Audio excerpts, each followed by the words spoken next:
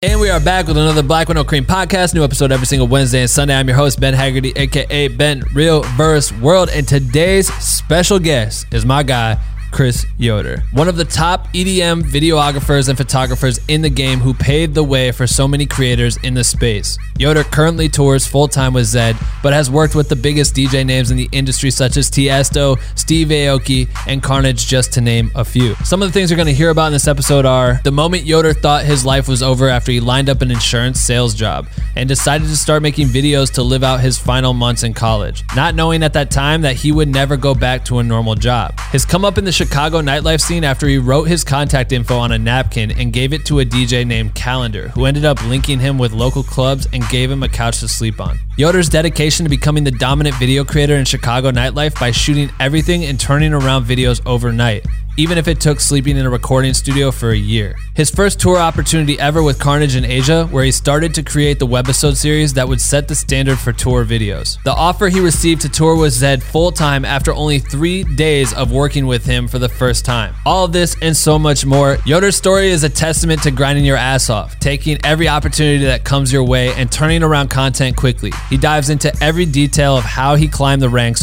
from skate videos in his hometown to local clubs in Chicago to motherfucking world tours, man. If you are a creator who wants to shoot music and one day tour with some of the biggest acts in the world, I promise you, you are going to want to take notes on this episode. But first, if this is the first time tuning in the podcast, you are probably wondering.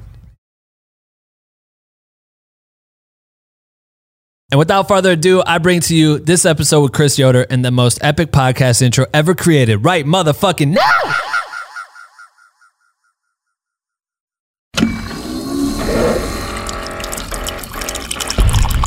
Attention. If you stop this podcast recording at any time, you will die. I don't want to die. Do you want to live? Yeah. You have 24 hours to share this podcast with 5 people or you will die. I'm kidding. You won't die. You're just weak shit for not sharing. And the winner of the best motherfucking podcast goes to... Black with No Cream. What do you think? It's so fucking dumb and so fucking Ben Haggerty. I knew you would say that. Chris Yoder, welcome to the podcast, man. Yes, thank you for having me. How's it feel? It's good. I was just saying a minute ago, this is my first cockpit. Let's get it cock. Oh shit, he doing a cue. I knew it was the blue one. Oh my god, that's amazing. All right, to preface this, damn, this is where it starts. Dave, I'm sorry, bro. Dave's gonna roast my ass so hard. All right, right before we started this, yes.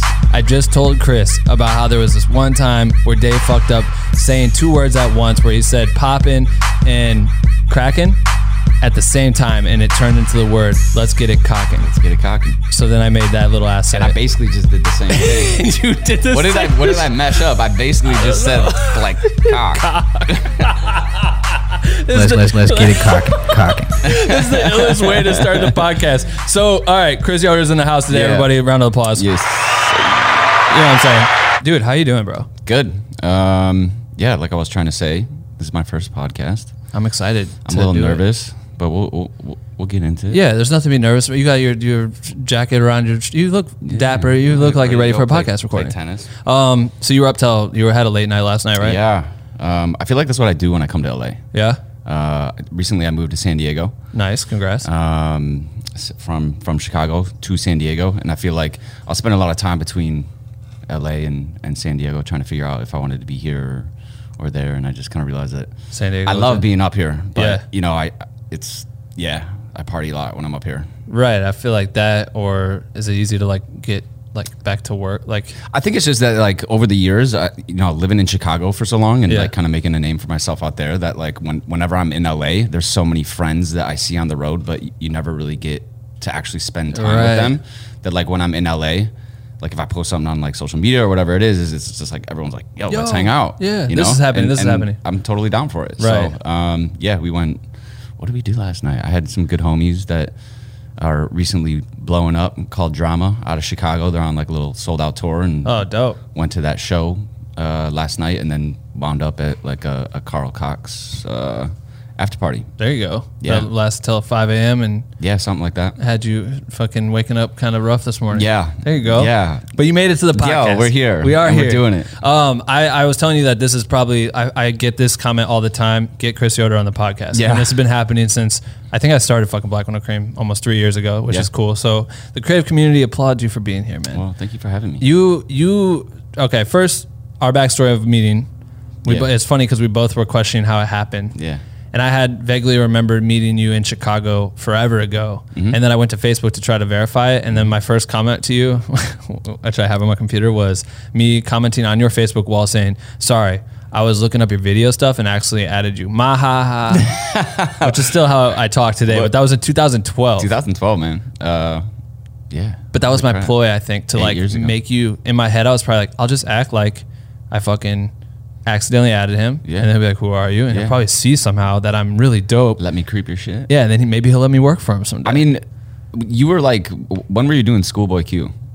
That was way later. That was 2016. Like, I really remember. I mean, it's crazy though if you think about it. Like, that era of like creating videos, like the only place you were putting your content was maybe on Facebook and YouTube. And YouTube. And so like Facebook was the way of like networking. It was like to count, like I as I was going through, it's funny, you drop a Carnage video and I would comment on your wall as if it was a comment for that video. So like there's no context to what I'm talking about if you look at it now. Yeah. Where I'm just like, God damn, that was so funny when you did blah, blah, blah. Yeah. But it doesn't make any fucking sense if you look at it now. No one would ever do that. But that's what it was back then. But it's crazy. I remember meeting you in Chicago. You were with Seth Bunting. Shout out to Seth for this, because I think I saw him and knew him, and then by trade met you.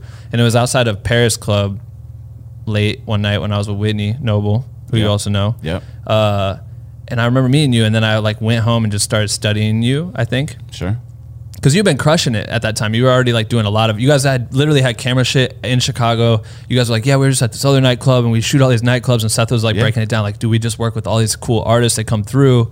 And that's just what we've been doing, is like building a name for ourselves. Yeah. I mean, it was like, man, I one night I was at a club, like, I brought my camera with. There was my good homie that I grew up with. He used to skate, you know. That's how we all got like cameras in our hands. I feel like, you know, skate videos or making Jackass videos or whatever it was. And I put the camera down for years. And then one night, one of my homies was like, yo, I'm playing this club. Why don't you come through? Brought my camera, met like a resident DJ there, connected with him. And then he got me a gig at one of the local clubs out there called Spy Bar, which is still around. They've been around for like 20, 25 years. Yeah, I looked that up. I was like, oh shit, this is still a thing. Yeah, but that's kind of how it started. It was just one club, and then it was like networking with people throughout, you know, just Chicago in general. And then nightclub turned into a bigger nightclub, into like a bigger venue, into a bigger promoter, into like doing festivals, and then artists. But that's over the span of what? How many years do you think? Like to get like kind of into like the big leagues? Yeah, I think, you know, I started like being like, hey, I can make a living off of this possibly, like in 2010 or 2011. Right. Yeah. Okay. Cool. And then, I think it was like 4 years of like grinding in Chicago before like anybody bought me a flight to go do something, right? You know? Yeah. So it took and it's crazy because a lot of people these days are, you know, now that we can dive into this later, but like the company that we started, so many people hit us up and it's like, hey, I've been doing this for like 6 months, and I'm like, I'm ready to tour. And I'm like, no, you're not. No. Yeah. You know, you got to like start locally, build your brand, build your name, make a name for yourself, and just take your time with it. I know we can obviously get into the company. Sure. But we had Joe Larkin on here. Shout out to Joe. Yeah. And it's you three. There's three people, right? It's me, Joe, Jay Lark, and James Winterhalter. To start, Winterhalter. I talked about his name is so fire. I was like, there's no way that's a real name. But Curza, you guys started that as like to bridge the gap for creatives to the artists, right? That's essentially it. I mean, it was like, it's funny when I used to tour with Carnage always, just with his personality, you know, he's like, dude, boss up, like start managing kids out on the road. And at that point in time, that was like around 2015, 2016. Like, you know, I was still like really kind of trying to establish myself in the scene and make a name for myself and figure out, you know, what I was really doing. I wasn't ready to do it. And, but he was the one that first kind of was like, put the idea in my head. And then just years down the road, I was always connecting artist management with shooters, and like I can only oversee so much to the point where I'm like, hey, you go out, you go do this, but if something bad wouldn't happen, it kind of would fall on me. Yeah, but I'm back like, yo, why'd you intro to me this dude? This isn't what we wanted or whatever it was. So I was kind of like, all right, so maybe this is a thing that where I should be overseeing stuff, but if we're gonna do that, we're gonna have to make it like a legit business. You know, I'm not gonna be like spending all this time to like oversee content or whatever it may be, and like for someone to go shoot for like $400 real quick last minute. Yeah, So like giving someone a golden ticket to just like get plugged and then not. Yeah, I mean, business is business. You gotta like, if you're gonna put the time in, you gotta like be compensated for it. No, it's so true. I've always dealt with like struggling with that as a middleman, because everyone knows it's like, oh, cool, you have this Black with No Cream shit. Is that like a production company or whatever? I'm like, Sure. pseudo, but like we have access to creatives, and then people be like, I need someone for this. And I'm like, all right,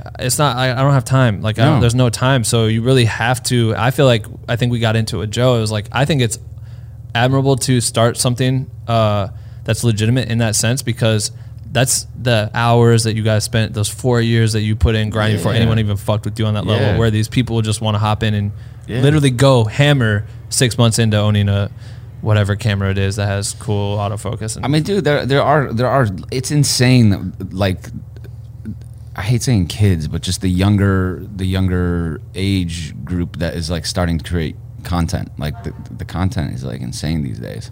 Well, we've had people like us create shit that is easy for them to see, or these legends that make tutorials that explain how to do XYZ at this point. You know what I mean? It's like, I don't remember it being that's why I started this in the first place, was like create a resource by talking to legends like you, to be able to identify how you got here, B, the work that it took. Sure. Because a lot of people don't fucking get that that's part of it. That's actually all of it. Got to spend a lot of time. Like, I spent a lot of time, and Yeah. it's funny because like when I was like doing clubs in Chicago, I thought like, I've made it. Right. This is so dope. Yeah.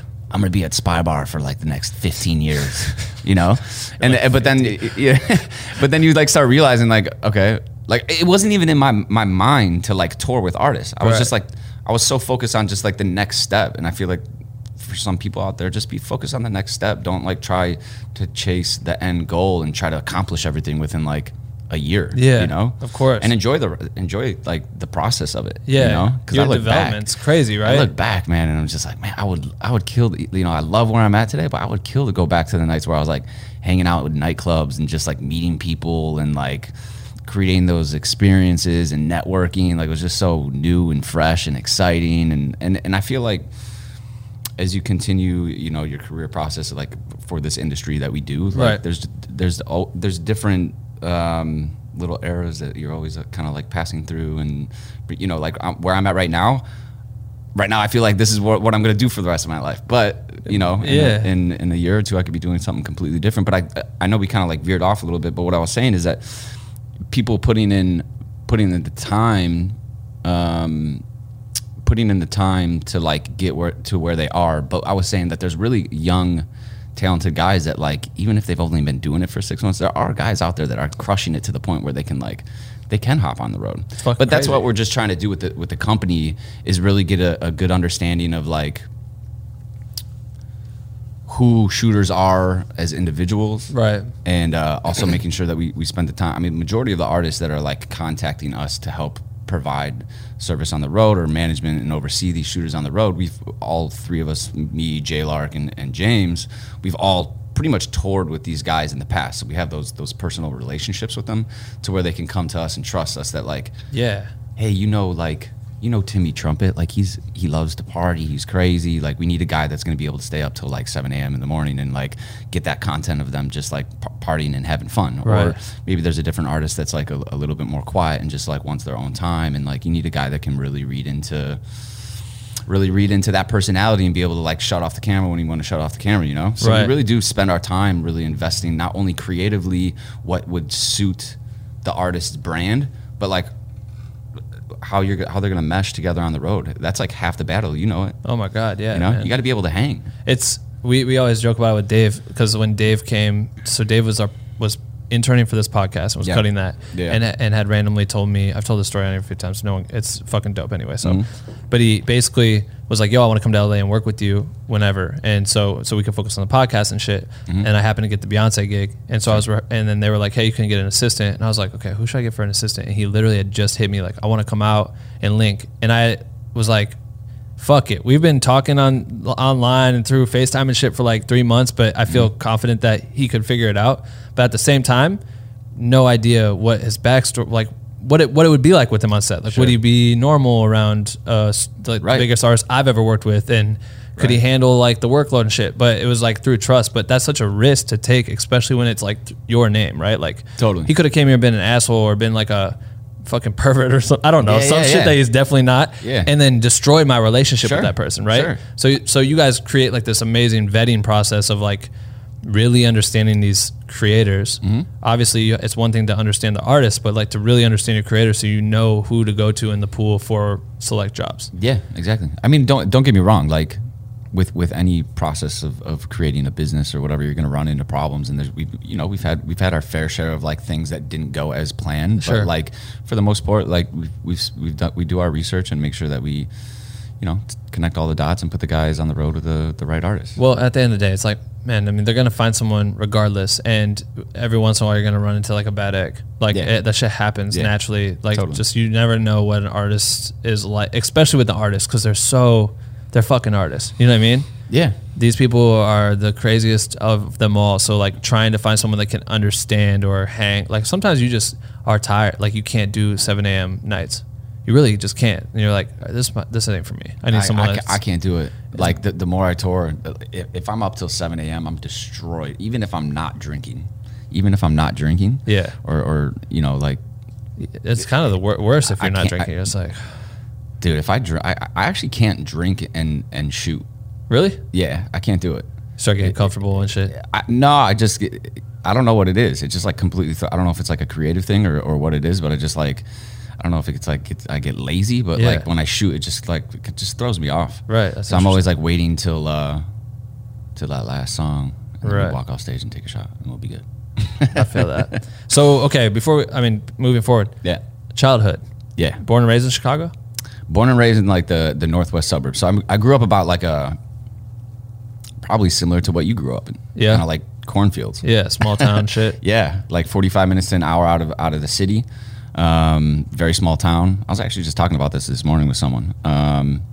Like graduating class, a grade school class of like 25 kids. Yep.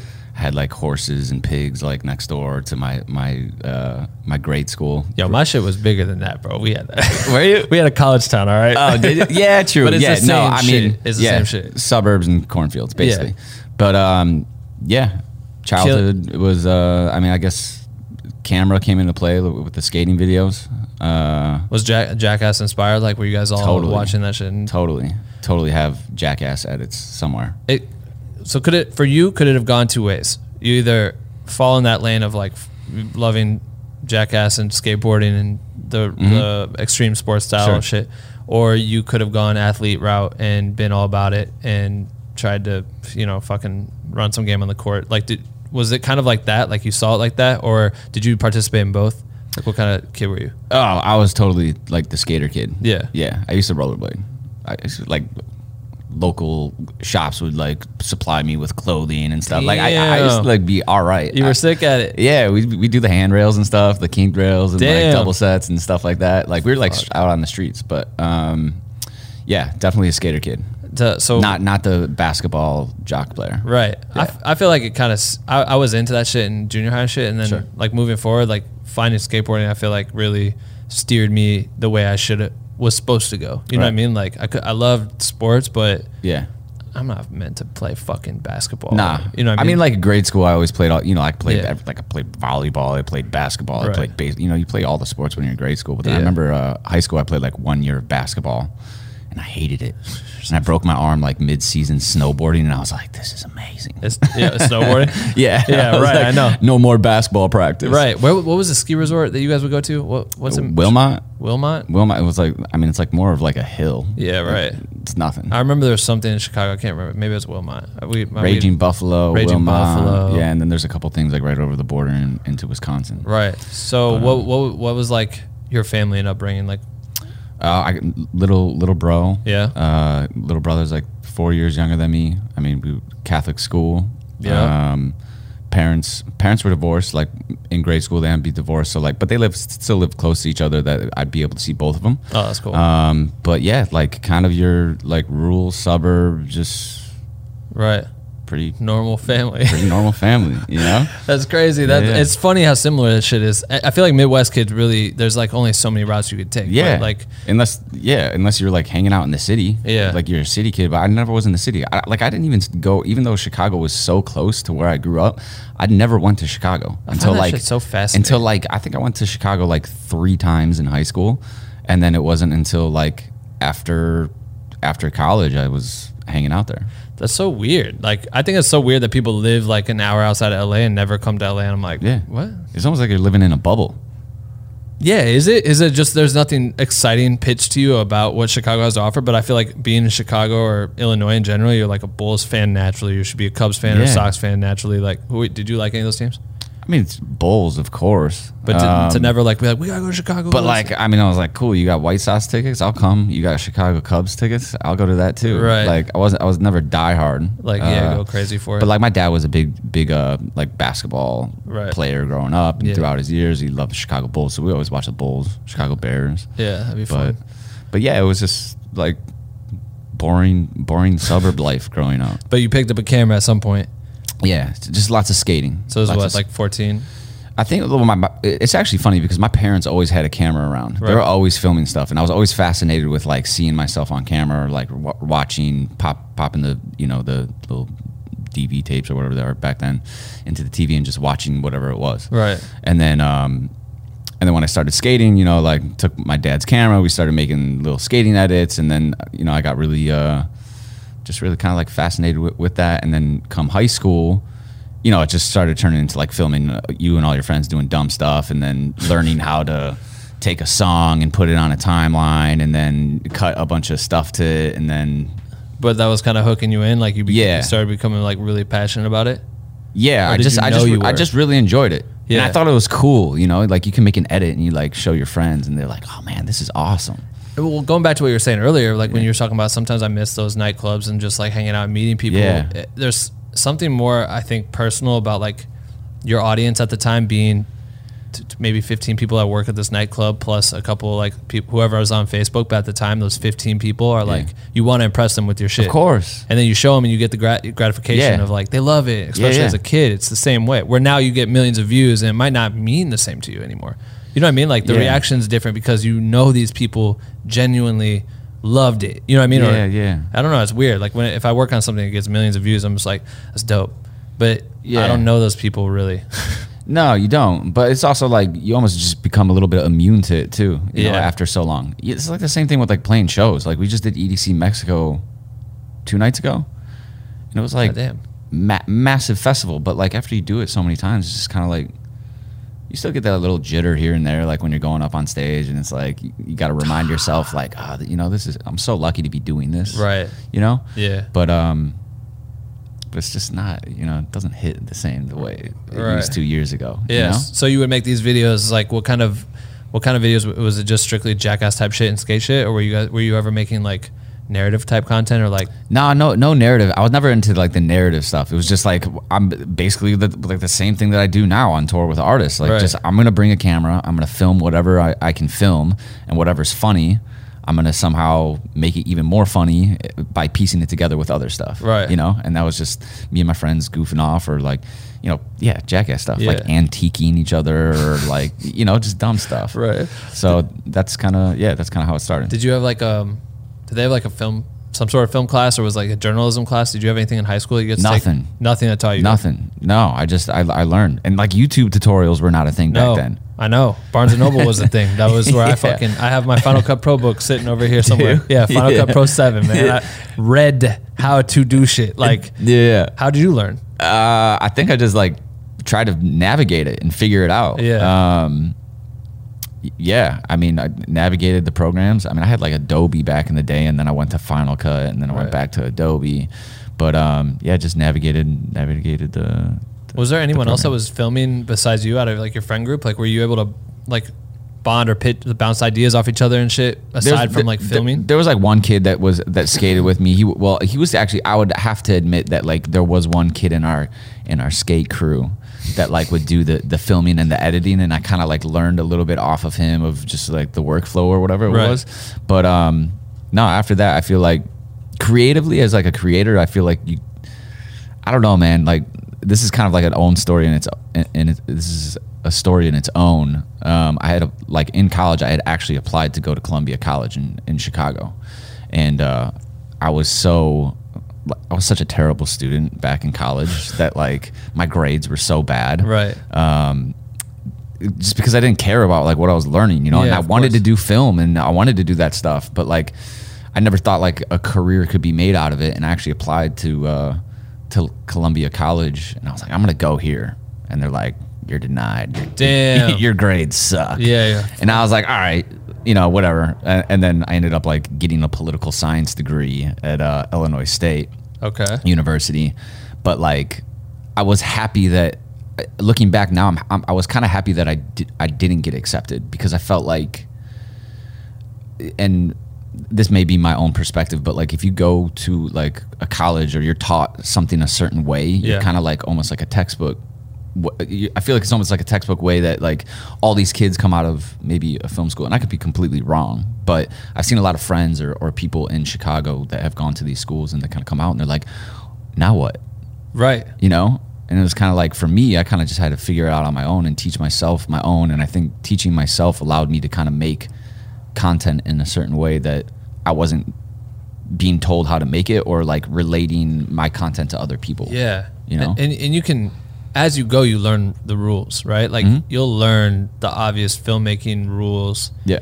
And theory you might not get by not going to, what I mean? I didn't go to film school either. It was the same shit. Like, all right, how the fuck do it's so expensive. It was like ungodly expensive. My parents were like, yo, if you go, you're going to owe that money. Yeah. And just thinking about people that go do that shit and are still trying to figure it out, or they don't know the clear direction, but when they get out, they're just like left sitting there like, fuck, what do I do now? Yeah, they think that you got a degree and then something's just gonna fall in your lap. Yeah. Which I'm not like bashing on or anything, like, but I think that's just kind of how it works. It's funny, the college then like, what was it? It was maybe like 5 years ago, but when I was kind of getting established in Chicago, making like a little bit of a name for myself and doing the things in the nightclubs, because like when I was doing it, nobody else was really doing it. It was kind of like a new thing, like DJ music and electronic music was like becoming a thing, and creating content around it. Like I was making videos before like Instagram was like a thing. You know? I know. This is like what we said earlier. You're uploading to like YouTube. That was it. But Facebook videos wasn't even like built to go viral. Facebook kind of came around a little bit later, and then you got all the other platforms. But like, I was making these videos, and it's funny. Like Columbia College hit me up, and they were like, "Hey, you want to come speak to one of our classes?" I was like, you guys denied me from your school, and I think I was like on tour at the time. I was like, sorry, I'm on tour. Yeah, you motherfuckers. I kind of had like a little bit of a moment of like, this is cool. It's crazy to think about that shit. Like the fact that you could get denied to go to a creative school where your true passion lies in not understanding fucking like algebra too. Yeah. You know what I mean? That's why I chose political science degree, because I didn't have to do any math. Yeah, man, for real. I'm like, dude, when am I using any of that shit in what I do right now? Like, exactly. Don't judge me on that at all. Like, make me go try to film something and show promise or something. It's so interesting to me that people will get denied and then fucking crawl back later because they see the talent. It's like, dude, I could have been repping you guys this whole time. Yeah. But I'm ultimately I'm happy that I didn't, because I just kind of I wasn't focused on like what other people were doing or like maybe my classmates or whatever it may be. Like I started making this stuff like for fun, right? And kind of figured it out on my own. And it was an interesting time, like when I started making the videos, because like you said, like media was not really a thing. I had like two guys that I looked up to. Who were they? Kyle Neary, okay, Mr. 650 TV. He's like his Instagram. He does like Borgore now, but he was touring with like Steve Aoki back in the day. Oh, dope. And like I just remember I was shooting a show at Congress Theater in Chicago, and I remember seeing him roll in with Steve, and I'm like, man, this guy's badass. He had the sick haircut, and he was like got the tour swag. Yeah. And I'm there with like jeans and like a Target shirt, and like, oh man, I need to step up my game. You got like a button up. Yeah. Like you're shooting like a 3-piece like conference. Masio shirt from Target, $15. But like Kyle Neary was I followed his stuff, and then Miles Everett. Miles Everett was doing that name. Yeah, he was doing all like the Cruella videos back in the day, and like Miles was like 17 at the time. Holy shit. And yeah, he was killing it. And those two guys are kind of like my inspirations coming into it, because obviously like Cruella was from Chicago. Oh, I didn't know that. Yeah, man, I have like a video of them actually playing Spy Bar where I used to work, like for like no joke, like maybe 25 people. Documentary. And then it was like within that 6-month period, they were like, yeah. So is that dude from Chicago? Miles is from LA. I think I don't know if he's born and raised in LA, but I know he's been out here for years. So when you're looking up to them at the time, is it just watching like YouTube content? Just that, like whatever they're posting through their channels, you're just absorbing something. Yeah, it was just YouTube stuff. Which is so crazy. Were you largely into EDM like naturally, like through high school? Never. I mean, as it kind of came to be. Never. No. I was like frat rat kid. Yeah. Listen to all like I watch Rex Arrow films of like Mac Miller and like all those guys and Mush and Twist and like those, you know, like Mike Stud, like all those videos. And that's actually how it started. Like I did funny enough, I stepped into a club kind of first. Actually, the story goes so far back. Run it. Run it. Oh, all right. So I dropped the camera from school, from grade school doing the skate videos. I dropped the camera throughout high school. Well, I had it kind of throughout high school, but then once I hit college. Oh, I thought you meant you broke it. No, I put it down. Like once I got into college, it was like I was just hanging, you know, like doing college stuff, and then doing 4.5 years of college. I had 1 semester left, so I did 4.5 years, but I technically on my 5th year, I had like a rent that I had to pay for down at school, and I was like, you know what? I was actually all lined up to sell insurance for this insurance company. Okay. Straight out of college. I'm like, cool, I got a job, but like I know nothing about selling insurance. But like, you know, you're told to get a job lined up after college, so that's what I'm gonna do. Yeah, you got. So I was gonna 9 to 5, like in the burbs, like suit, tie, selling insurance, which, again, I don't know much about. But I hear it's like impossible. Yeah, it's like kind of a. I bought some. Someone got their sale off me. Fuck. But something like I was not stoked on. I was happy that I had a job, but I was not stoked that I was gonna be selling it. So I was like down at college. And I had this last semester left, and I ended up hitting the insurance company up, and I was like, hey, you know what? I have like 4 more months left at school that I have to pay rent. I'm just going to work a job down here, and I'm going to pay my rent, and then, you know, come 4 or 5 months from now, I'll start the insurance job. Right. They're like, okay, cool. Yeah, like we'll make that work. So then I was like, all right, 4 or 5 more months and my life is done. Insurance, you know. What a way to look at it. I was so like not stoked, and I was like, I'm gonna go pick up a camera like I used to, and I'm gonna just start making edits of all me and my friends, just like living what I thought was like the best years of my life before I went and sold this. This sounds so depressing. I wish I could look at I should look at your Facebook albums at the time. It was like no, spring break, not. no break. Dude, oh man, there was so much. And that's funny you say that, because like during that time, so I started making these videos down at school, and then you know, I was kind of teaching myself some stuff on the programs. But then I made this video, and this rap group out of Chicago somehow saw it, and they're like, hey, what we think like your videos are dope. Like we want you to come make us a bunch of videos. And I was like, well, I have like a $300 handheld camera. It's terrible. Right. And at that time, I really didn't even know anything about cameras. And I hit someone, and they were like, okay, cool. This is what we're gonna do. We're gonna buy you whatever you need, and then in return, we want you to make us like 4 music videos. I was like, okay, cool. Like it was cool, because I thought it was like, sweet. This is a rap group, Chicago. Like, you know, I thought like there's a chance, you know, something like could happen. And I love those guys, but like at the time, like they weren't anything big, but I was like, this is my foot in the door to start doing something, you know? And I took it serious. I took everything that I did, no matter how small or big it was, like so seriously. Yeah, like it's the biggest job you've ever had. Yeah, exactly. And I feel like people need to like kind of remember that. Hell yeah. But so I started making these videos for them, and then they had gotten into some like legal things, and you know, we kind of parted ways. But I had all this camera equipment, and that's where I ended up stepping into a nightclub one night, and I did the nightclub thing. But then I went through a whole little. I was making like frat rap videos, like this song is sick, good music all day, like all those blogs you used to go to find like music. Yeah, like all day. My goal was to get one video up on that site. Right. And there's this artist called Jams back from Chicago. We made this video, and it was like up, and I was like, oh, this is so dope. And then obviously, you know, as the story goes, like you put out a video, someone else is gonna see a video, and then it kind of starts like getting your name out there, and more people start hitting you up. So I started making like frat rap videos for like. I was still living down in college, making frat rap videos, and then the nightclub stuff started kind of like trickling in. And then once my lease was up down at Illinois State, which Illinois State's like 2 hours from Chicago. Okay. So I bounced back and forth. I performed at Illinois State when I used to rap.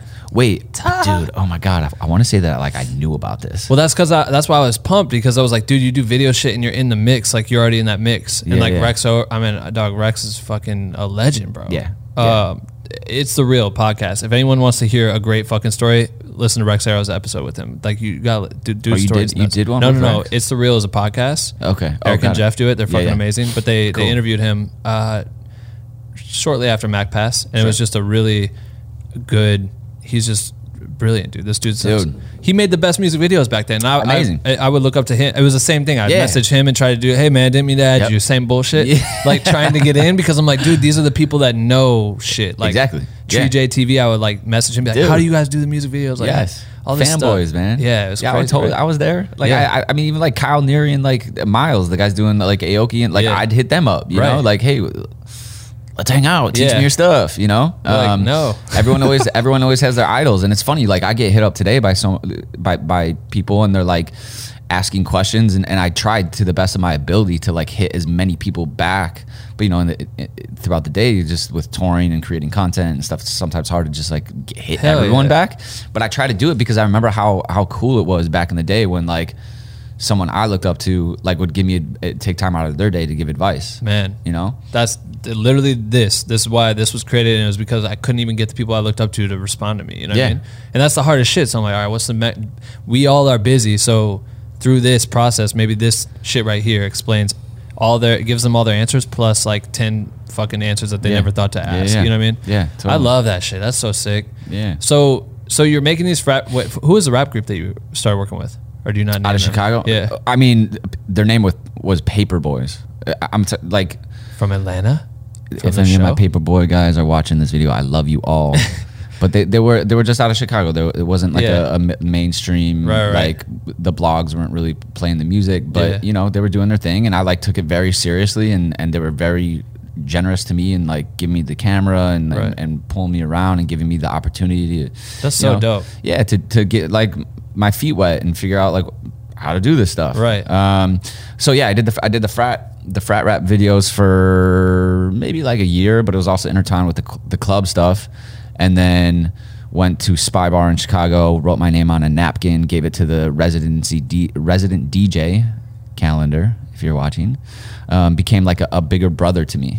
He's like 10 years older than me. He was well connected in the Chicago nightlife scene, and he like DJ'd all like the dope clubs and knew everyone. And it basically turned to thing like I got out of college, and I came up to Chicago, and like he basically like let me live on his couch. Wow. With at the time like his he's now married, but like his fiance, like they're like grown-ups letting this like random kid that just got out of college like live on their couch. Yeah. And yeah, I just ran the city with him, and then I started making name for myself in like the nightclubs, and then you know the promoters would see it, and promoters would want videos, and then you know I'd do a couple like restaurant videos or whatever it was, like anything I could get my hands on, I was making it. Go into the like, what's advice for people to take a job as serious as they possibly can? Like I think that's such an important tool that most people may overlook, or sometimes they feel like they're already too big for that job, and when they do it half-assed, or just doing a project half-assed in general. Like, what would be your advice for someone when they do take this job? Because I don't think people understand. Well, I think that really distinguishes like a creative in itself, like a creator in itself. Like anything that I do, like I'm putting 110% in. Fact. Just because I'm very like particular about how I edit stuff, you know, like if I'm editing something and like something on the timeline just doesn't feel right, it just bugs the shit out of me, and I gotta like somehow make this transition or color or whatever it may be like to the way that I like it. That's just like a something you're like instilled with, you know. But outside of that, I just feel like, I don't know, take everything seriously. Like you're given an opportunity to create something for a client, and you obviously want to like make the client happy, but also at the same time, like if you're making the client happy, you're probably going to get referred to like other people. Right. I don't know. No, I love that. Just take it seriously. Danilo's, we just had him on the morning roast, and so one of the things we talked, I think this comes out, that episode will come out this Wednesday. So when people are listening to this Sunday, and then Wednesday. Yes. But he talked about like sometimes you get brought on for something, and people don't look at it as like a bridge to the next level. And so they approach it differently, or they don't even approach it at all. Because someone may say like, hey, can you come shoot my restaurant? And you're like, man, I shoot for fucking DJs. Right. I don't want to go shoot your cheese restaurant or whatever. Right. But you go and shoot that, and you don't realize that person may be connected to 3 new nightclubs that you never played at. Exactly. And could recommend you, be like, yo, he did this cheese video, but he normally shoots DJs. I think you should fuck with him. Dude. You don't understand the value of that shit. Like that's literally what I became in Chicago. Like nobody was running around with cameras. I knew like maybe 2 or 3 other guys, but like I could tell that they weren't taking it seriously. Right. And I was like, I'm going to be the dude that like everyone in the Chicago nightlife scene fucks with. Damn. And like you said, Seth Button, me and him were running around. We started like a company that we had like this little era where we had this company called House Life TV. Right. Where we kind of like tried to make a blog and post videos and brands, and you know, that it had its thing for like a year or 2. But we ran Chicago and tried to just make names for ourselves. So when you say like you went into the nightlife era, like you went into a nightclub, like what do you mean? Like did someone just like, yo, come to this nightclub? Yeah, so that was my homie from back in the day that used to skate. He's like, yo, I'm gonna open up at this club, like you got your camera, like come hang, like let's DJ? shoot. Yeah. Okay. Yeah. And he opened up at the club Spy Bar, and that night after him, the resident came on, which was Calendar. I gave him like a napkin with my number on it, and then he called me like a week later. He's like, yo, I got this great idea. Like this video stuff is kind of becoming a thing. Like we should hang out and kick it and make like these episodes. So we started making like these little, not only was I making videos for nightclubs, but like we started like making characters in the city of like certain DJs and promoters and bartenders. It was almost like a mini like little reality thing that we were just making for fun. Yeah, you know? And I enjoyed it, and I was meeting people, and like, you know, I was networking basically. And you're putting together some shit that all these people are gonna like look back on and try to show people because they think they look dope as fuck in it. Oh man, yeah. That like, makes you the guy. You know what I mean? I mean, that's how it came. Like, make something cool because I want all these people here posting it on their Facebook back then. Right. And it's like, if these people are posting it, maybe some other people will see it. You know? I mean, that's just social media for us these days in general. Getting like a tag on Instagram or Twitter or whatever it may be. But yeah, back then that's what's kind of like helping me push my stuff. Damn, that's fucking crazy. So he hadn't even seen any of your work Nothing. Yet. He just saw you shoot shit, and that was like what's sparked it. But honest to God, that's how like new it was back then. Yeah. Like no, like I only knew like 2 or 3 other people in Chicago with cameras. Like nobody was running around nightclubs. There was maybe a photographer taking photos, but like video was such a new thing. He was like, yo, this kid's shooting videos and making like edits in the clubs. Like this could be cool. You know? So crazy, man. Yeah, and you gave him a napkin, and then he ends up letting you live on his couch. Like straight up. That's fucking crazy. You know what's even more crazy is that I pieced this together. Like I actually moved. So fast forward like 7 years later, the apartment that I would sleep on his couch, I like saw a listing online, and I went to the apartment complex, and it was the same exact unit that I would sleep on his couch 7 years prior. This is what you moved into? And I moved into it. You are fucking lying. I'm like, yo, what was your unit number? He was like 14222 or something like that. I'm like, holy shit, I just signed a lease on the same exact unit that I would sleep on your couch, you know, years before. That's some full circle shit. But damn, that's pretty dope. Little off topic, but but that's a come up story. Like, it's cool to be able to do that shit. Like, you couldn't. It's kind of like I couldn't afford this spot back in the day, and I was just sleeping on the couch, and here I am now. I'm a renter. Yeah, that's crazy. So you're then moving into Chicago and you're kind of becoming the dude. You're starting to get paid for the work you're doing, or were you just experimenting for a long time trying to figure it out? My first gig I did at a nightclub, I charged the guy $100 to film and edit.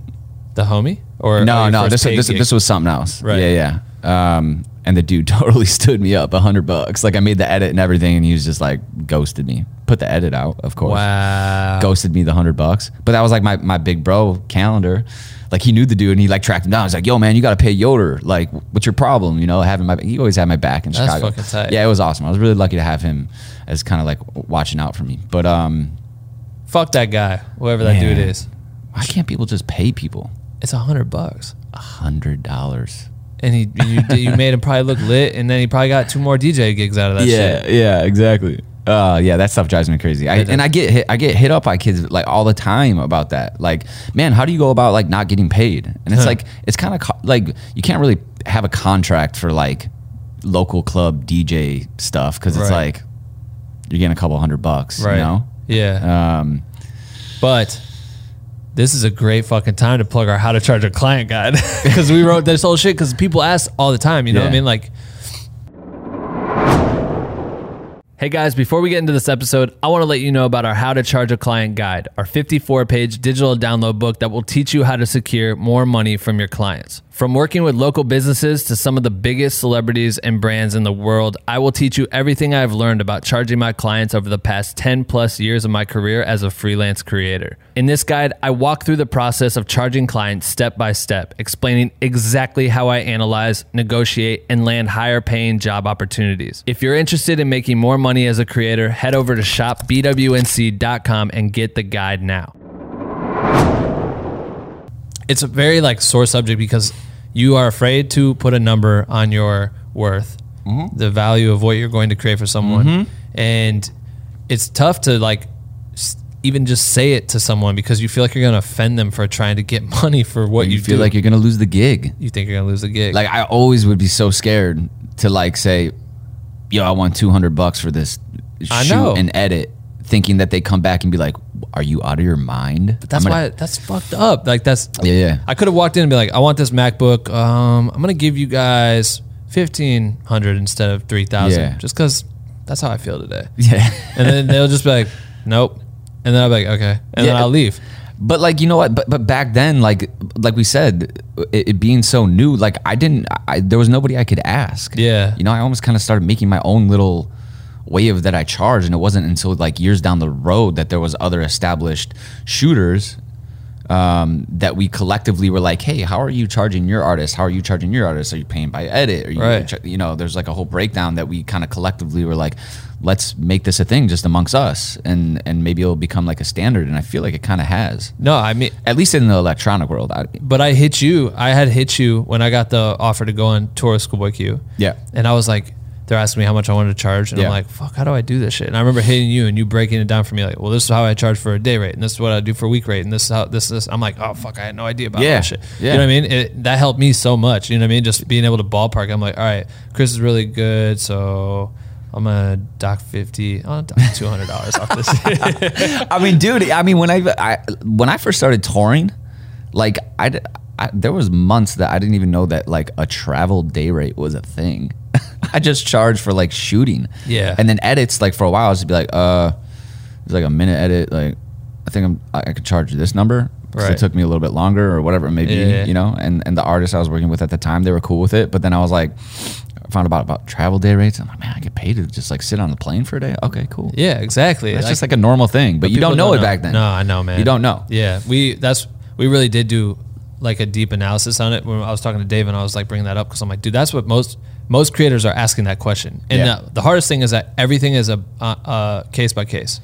Every job is case by case. So you can't just be like, no matter what, the cost is always X, because that's what people want to hear so bad. Right. But it's like, yo, you really have to like do trial and error and see like, all right, cool, you might take the L and get in like a fatter bag out the gate, but like you'll learn, and then the next time you can increase, increase. You know what I mean? Yeah. Well, and I think once you really get an understanding of and really understanding your worth, and you become confident in what you're doing, then it just becomes easier to charge what you want to charge, you know? So when you first started charging for it, $100 didn't even get paid. But then moving forward, like, did you find yourself able to increase your rates fairly quickly, like with these clubs? It was like $200-$300 every night you go out? Like shoot and edit, and I was like, oh, cool. If I can get like two club gigs, I'm making like $600 for the week, you know? Yeah, sick. And then at that time, I had actually got a studio space at like, it was called the Music Garage. It was like 4 walls, no kitchen, no bathroom, no nothing. We just like threw futons and like desks in there, and I lived there for like a year. You lived there? Yeah. Did it have a shower? No, I'd go shower at friends' places. Holy fuck, man! But it was cool, man. Like I was like young, single, like new to the city, and I like just running around nightclubs, and it was exciting. And it was like I'd go out and like film and like take some shots of JMO and then like go back to the studio and fall asleep on a futon and then wake up and get right on my computer and just so excited, like, what did I shoot last night? Let me see, start editing, and then like midday go grab like a Jimmy John sandwich, go shower, and then come back and edit more. And then it was like 6 p.m. rolls around. It's like, all right, what club we going to? Yeah, damn, man. Yeah. I fucking miss that shit. I miss like just running around, just being so innocent, not knowing like where you were going in the city, and just being willing to like dive on everything that came your way. You know what I mean? There's like there's a nostalgic piece of that part of your life, like when that, I mean, it still happens now, you know what I mean? But it's a way bigger scale. It's there's way more pieces to move around, and responsibility. Yeah, man, it's crazy. So much more responsibility. Back then, you could just do anything. Right. So where you know, Seth, you built, like, you guys started building a company. Yeah. Did you have like, were more videographers starting to pop up at the time? No, not really. It was just you guys. Like Chicago was just kind of like the thing. Yeah. Yeah, there was like a guy or two, and it was funny because like I said, nobody was doing it, and if someone was like stepping into the scene, I was kind of like, man, you trying to copy me? Like, chill. But at the same time, it's like so free game. Yeah, you know? right. Yeah, like you can do whatever you want. Right. But at the same time, that's like that competitive edge that I always had in me. I'm like, all right, cool. If this dude's gonna like come and start making some stuff, I'm gonna make sure I'm making like my shit is gonna be so much more cooler than his. Right. You know, and no, it was good. But you were shooting all handheld at the time. Like, were you starting to understand like different cameras and investing in your gear, or at the time was it just like, I got what I got, I'm gonna make everything I can? Dude, you know what? I'm a huge, like, obviously you have to have like something, you have to have like the proper gear or lenses and stuff to like do certain things, but like I'm a huge believer that it's like not necessarily like the camera or how nice your stuff is that you're using, but like how you use it and how creative you can get. You know? I agree. Like, dude, I've maybe owned 5 camera bodies my entire life. Right. Like a 70, 2 60s, Mark IV, and I've been shooting some stuff on Sony the last like year and a half. Have you? Yeah. Nice. Do you mix? Or is it just Sony now? Just like I'll shoot all my time lapses and like photos and stuff with my Canon. Yeah. And then all my videos just Sony. Right. That's how I rocked it for Q's tour. Yeah. But then you're like dealing with different glass and shit, and it becomes like you gotta invest in so much shit. Well, like, I mean, with the Sony I have now and the Mark IV, there's the adapter, so it's all, I just use like all, it? Yeah. Do you use the adapter on the Sony or on the Canon? On the Sony. So you're shooting Canon glass? Canon glass. Really? Yeah. I fucking hate it, but I also big Ronin user. So I would always, on Q's tour, I had the adapter and would shoot so wide, and the autofocus was terrible. So, and I relied on it because I'm shooting on Ronin M. Yeah. I can't pull focus. I didn't have the money to buy the triggers and shit. Totally. And so that would always stress me out. And then when I just went all Sony and just had all native glass. Yeah. And now I think Canon's catching up. It's just so much easier for you. Yeah, it was. So I would always do that. But I don't know. For photos, sometimes it couldn't ever grab it. It was always doing this weird pulsing thing. Yeah. I know what you mean. I mean, I have like the Mark IV, like the autofocus on it is like impossible, especially like in like festival or settings or nightclub settings where you have like lights whipping across the camera. It's like not even just worth doesn't know what's using. going on anymore. Yeah. But yeah, so you just like, you feel like it's you've dialed into like what you like, and you're just rocking that, and don't find this. Do you ever, for specific shoots, are you guys ever like renting gear and experimenting with different shit like that, or are you strictly like, whenever I do what I do, it's this? If it's like larger projects, maybe there's a need for other cameras. I mean, if we do like with the company Curza, like if we're doing festivals and stuff like that, we always like prefer to shoot on like Reds or something with higher quality than just like DSLRs. But yeah, majority of all my like touring stuff is just, I mean, dude, touring too, like so run and gun, you got to have like you know, some of these artists don't even want to like check bags because they want to hit the ground and just run. Right. So it's like you kind of have to be particular about what you bring. Yeah. That's so true. Yeah, I just have my select stuff in one camera bag, and that's what I use on the road. That's sick.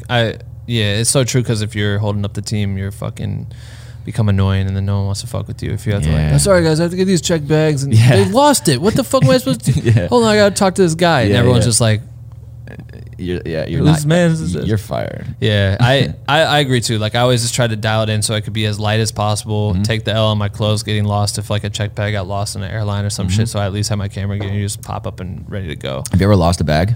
I think I lost one, but they ended up finding it later on. Yeah. My homie lost one. He was like going scuba diving or some shit. Yeah. So, but they lost it, and he lost like $6,000 in scuba diving shit, and they didn't ever give him back any money. Pro tip to all touring videographers, photographers: do not check any of your gear ever. Like I have had a homie or two that has like checked bags, and Brutal, it's like bro. They lose it, and I'm like, why would you ever like that much? Because they didn't. Because you know what, my people sometimes open up a bag and see some shit, and they're like, "Whoops, we lost it." Yeah, and they came up quick. Yeah, it is what it is. Oh man, I like to believe. I feel so bad. I've you know, you always see those like posts on like Facebook about like people getting their stuff jacked, and my homie had his red stolen out of the back of his car. It was pretty. They broke the window, took the red, and it was just donezo. But you know what? Like, why are you leaving a red sitting in the back of the car? He's like, no offense. Yeah, he's like, it's my neighborhood, and I've left gear out there before. He's like, I usually take it in, but he had just decided not to renew his insurance policy on it, or maybe it was up and he had to update it or whatever, and missed it, and so that was all out of pocket. Like, just lost it. I actually flew to Kansas City to do some shit with Chris Brown. It was like his tour kickoff, and I brought a drone. Yeah. And they wanted me to fly inside the stadium before the show so that we could just have like footage of it empty. Sure. And use it in the content somehow. I don't remember. And I got to Kansas City. I opened up the drone, and like everything was smashed. Like the motors were smashed off. My remote was smashed in. I couldn't operate it anymore, and I was like, shit out of luck. There was no other stores that had them near me, and I was just like, what the fuck? It took 6 months before they ever gave me like a reimbursement, and the reimbursement was like half the cost. Yeah, it's terrible. It was so bad. It's terrible. But yeah, why would I fucking check a drone? Like, don't check. Because it was a Pelican. I thought it was good to go. You know what I mean? That's why I was like, I just bought this Pelican case, but they opened it up. I think what happens, they opened it up and then just tried to like put shit back in, and didn't know how to set it in, and just broke it, smashed it. Yeah, damn. The only thing I ever will check is like a glide cam or like a tripod. Yeah, that's it. Yeah, because you can live without, and there's no way that I'm like fitting that in my other camera bag when I'm on the plane. Right. You shoot glide cam mainly? Yeah. No gimbals? No gimbals, no Ronins. How come? It's just always what I used. Yeah. You know, I'm so like accustomed with it. I'm like the OG guy that like still runs around with like a glide cam. I think glide cams produce a different image. I think it looks more natural. Like no offense to DJI or any of these other companies, but it's like it gives you this like steady cam vibe.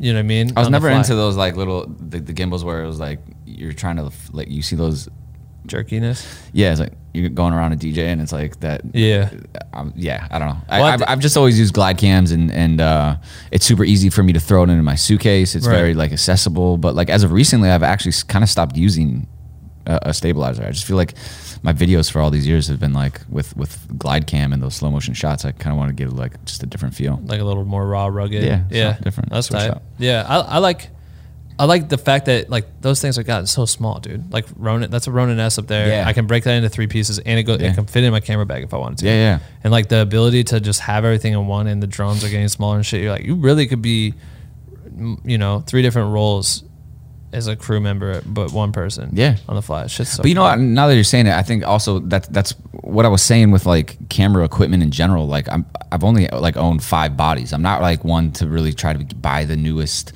or the best stuff, and just even with those things, like I just always stuck with glide cam. I thought this is what I'm comfortable with, and I love that, and I know how to use it. I mean, I've had the A7S II for like 4 years or some shit. I still use it as like one of my primary video cameras. If it's just me, you know what I mean? Yeah. That camera still holds for like what it was. It's like pretty impressive. So I'm it's like so unknowledgeable of like cameras too.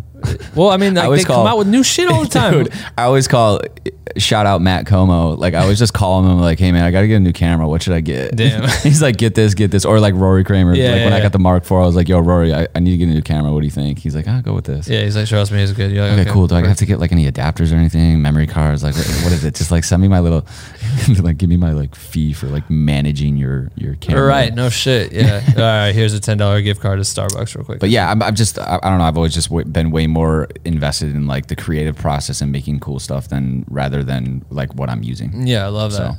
So you go, Carnage happens. When's that happen?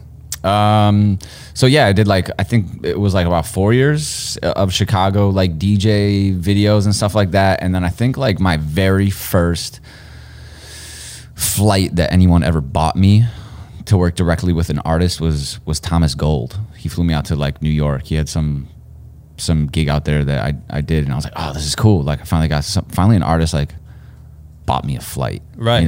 He's an artist. Yeah, Thomas Gold. Okay, got it. I'm not sure how much what he's doing currently, but like back then he doing a lot of shows, and I got plugged with their management, and they just reached out and they flew me out for a show, and then coincidentally, so making all these, so I'm gonna keep it like super quick, but did the nightclubs. I was doing like Spy Bar, and then like a local competitor club was like, hey, come work for us. We'll like double your price. Ooh. I was like, all right, cool.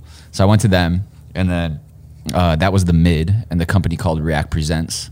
And they, it was like, yeah. Who's the dude that worked at the Mid that was tight with all you guys too? Damn, there's so many Chicago people I know. Never mind. Sorry. Yeah. Random. I'll think of his name later. Mike Felton. Mike Lang? No, not Felton. Mike is there a Felton? Fuck. I don't know. Anyway, but did the Mid, and then it was like Aragon Ballroom, Congress Theater, just all these like legendary venues in Chicago, and I was kind of working up, and then the guys that React Presents, they own like handful of festivals, so they started letting me like head up crews and like doing the after movies and stuff like that, and Carnage came through. I think it was like the first 2 times, and I made these edits, and dude, like I said, when you get a project, just take it as serious as possible, and like, and those videos, like Carnage would finish his gig, and I'd go home and I edit till like 5 or 6 in the morning, sleep for a couple hours, then get right back up, and then finish the edit so that like I could get it to him right away, and be like, yo, look, I made this like cool video that you can post like immediately. Yeah. But I was making it for the promoters, and then the promoters would like coordinate with them. But like, there's some, I forgot how me and Carnage got like introduced, but just like his personality in general, during that time, like we were like, hey, what's up? Like, I'm going to do this, I'm going to do that. You want to do this for the camera during a set? And we were just very like receptive towards each other. Right. And then it was like his 3rd time coming through. We had already exchanged numbers. He's like, yo, I'm playing Concord. I'm opening Concord, this new venue. You going to be there? And I was like, yes, I'm there. And I cranked out this edit. I remember I sent it to him like within less than 24 hours by the next day to him and his tour manager. And he was like, you know what? Like my budget's to like start like being able to bring someone on the road is getting to that point, and like you should come with. Holy shit. And then he flew me out for like, I think he played Terminal 5 in New York. That was the 2nd time I got flown out anywhere. And then iconic venue. Yeah, iconic. It was like, it was so dope to, it was kind of like pretty awesome to do that. And because you see all these artists, you're watching all these artists that you know what I mean, like especially during frat rap shit, it's like when people get to play Terminal 5, you're like, god damn, this is crazy. Yeah, there's a handful of venues that you still get excited to go and play. Yeah. And then it was like a week later, he's like, all right, we're going to Asia for 2 weeks, and I'm like, oh cool. Like my first like real tour was like 2 weeks in Asia, fuck, doing like Jakarta and like all these places out there, Singapore, I don't know, I forget where we went. Yeah. But did that, and then it just became a thing for like 2 or 3 years, like toured everywhere, man. So at what point did he say like, yo, I'm gonna have you be my full-time dude? It was basically just like after New York, pretty much. Was it ever a real conversation, or was it just like, hey, you good for this next trip? You good for this next trip? Yeah, this is how that's how he is. He's Yeah, like, yo, dude, all right, you know, we're doing this, and then guess what? In a couple of weeks, we're gonna go here. And I'll be like, all right, cool. You know, like just start, and then, you know, I'd hit up management and be like, it sounds like I'm gonna be rolling with you guys a little bit. Is it cool if you guys like maybe send me these things in advance so I can like plan or whatever? Yeah. And yeah, then we toured for like almost 3 years. So how did it get? Was it weird for you to kind of shift from like having jobs, you know, in Chicago that you were kind of used to, like get to go home or whatever to your little den every night? Eventually, you upgrade probably to a more normal apartment, I would imagine. Yeah. But like you're used to like being in Chicago, you do the work, you get to go home, you have a kind of a Chicago life. To immediately being put on the road and living out of the suitcase and swapping like that life, was that, dude? It all came into play in such an interesting way. I was living with 3 other roommates at the time that were like, 2 of them were DJs, another guy was like running around doing promotion for like Red Bull or stuff in the city, and we all collectively like moved into this space. But like, you know, typical roommate stuff happens and everyone's kind of like butting heads, and I was like, I need to get out of this spot, and I need to like get into a new spot. And coincidentally at the same time is when he was like, yo, let's tour the world. And I was like, cool, I'm moving out of this spot, I can start touring the world. And I was just like, I was ready to get out of the environment I was living in, because, you know, I was the one that was always trying to grind at like wee hours of the night, and like parties would be going on. Like I remember I had my whole setup in the kitchen. I had like the Spring Awakening after movie sitting on my kitchen counter. I wake up at 3 a.m, there's like some dude like dancing on top of the table, like with my hard drives and everything, and I'm like, I gotta get the fuck out of here. You know, so I was in a pretty like whatever living situation that I wanted to get out of to begin with, and then the touring stuff came about, and perfect timing. Yeah. So did you move your shit into like a storage unit, or did you? No, I ended up getting a new apartment. Right. It was like double the rent, and then now I'm touring, and I'm like, oh, never God. even there. I know. Yeah. That's brutal. That's brutal right there. Dude. Chicago rent ain't cheap, man. Yeah. Fuck. But you hit the, okay, so like at what point, because my favorite shit, bro, and I've said it before to you, I think, that the way I don't even know if I'm saying full fucking words right now. I would study the shit out of the way you created those tour episodes. Like Carnage's, I mean, everyone, I feel like you kicked off another level of like, for me being a fan of Mac Miller's tour shit where he would make these cool things, you'd be a fan of Wiz. Wiz is making ill that shit. Big Sean was doing it like that too. You took it to like this new level of the way you told stories through webisodes. You know what I mean? Yeah. Was that how long into like you kind of making these little quick recaps on you're in Asia and you guys are going over here? How long till you started initiating like, all right, we're going to turn this into a series? Because you've already done this kind of like with your boys in Chicago and shit. Like, yeah, we were kind of, I mean, I feel like when I started touring with Carnage, it was just straight into like, right out the gate, let's make like tour videos. Was anyone else doing that? I mean, like Miles Everett was doing like the crew life episodes, and then like Kyle Neary was doing like the Aoki videos, and then I feel like there's a couple Swedes or somebody across, you know, seas that were like making stuff like that. But I don't know. I was always like, I'm not like a huge guy to like sit and watch a bunch of stuff to get creatively inspired. I've always kind of been like, I'm just going to make what feels right. So when I was doing the Carnage videos, I just kind of was doing what I thought was cool, you know? But I always try to tell a story, a different kind of story in whatever city we were. Right. You know, which looking back was insane, the amount of like thought I tried to put into like making every city a different story. Yeah. So something new was happening every day. Yeah, man. You know? You guys did some wild, like it was always, which I think is lucky because you got put in a space where you had really cool toys to play with. You know what I mean? Like your characters are dialed. Like you developed characters as well. Yeah, I mean, I couldn't have asked like for a better like personality of an artist to start touring with. You know? Like loud, obnoxious, just like all up in your face, and like was all about the camera and having me around. Yeah, you know, and obviously like along with that, I was meeting like Carnage at that time. That was like right when he was really making noise, and a lot of people were recognizing him, and then that, you know, it ultimately kind of benefited my craft and like being recognized by other artists. Like, oh, you're Carnage guy. Yeah, like we fuck with you too. Right. You know? I remember I went to South by Southwest.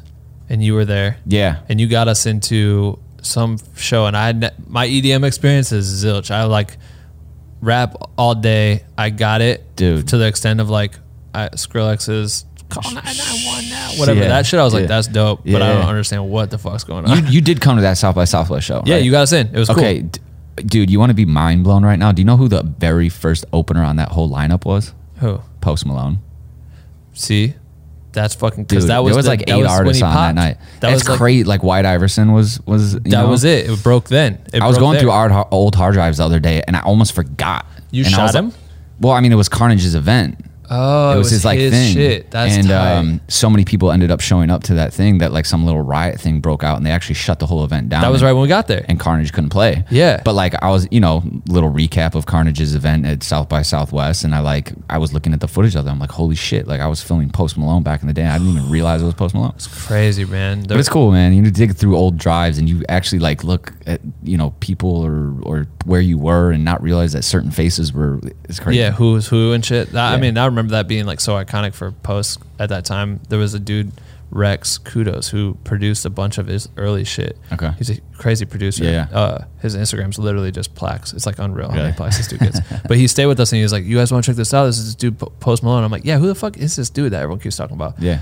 And he started playing us like a bunch of unreleased shit and we're listening to him. I'm like, wow, this is fire. Yeah. And then I like looked him up and saw a picture of him with like the cornrows and shit. I'm like, wait, what the fuck is this shit? Yeah, dude. You think he's gonna be like this indie artist? Doesn't matter. Sidebar.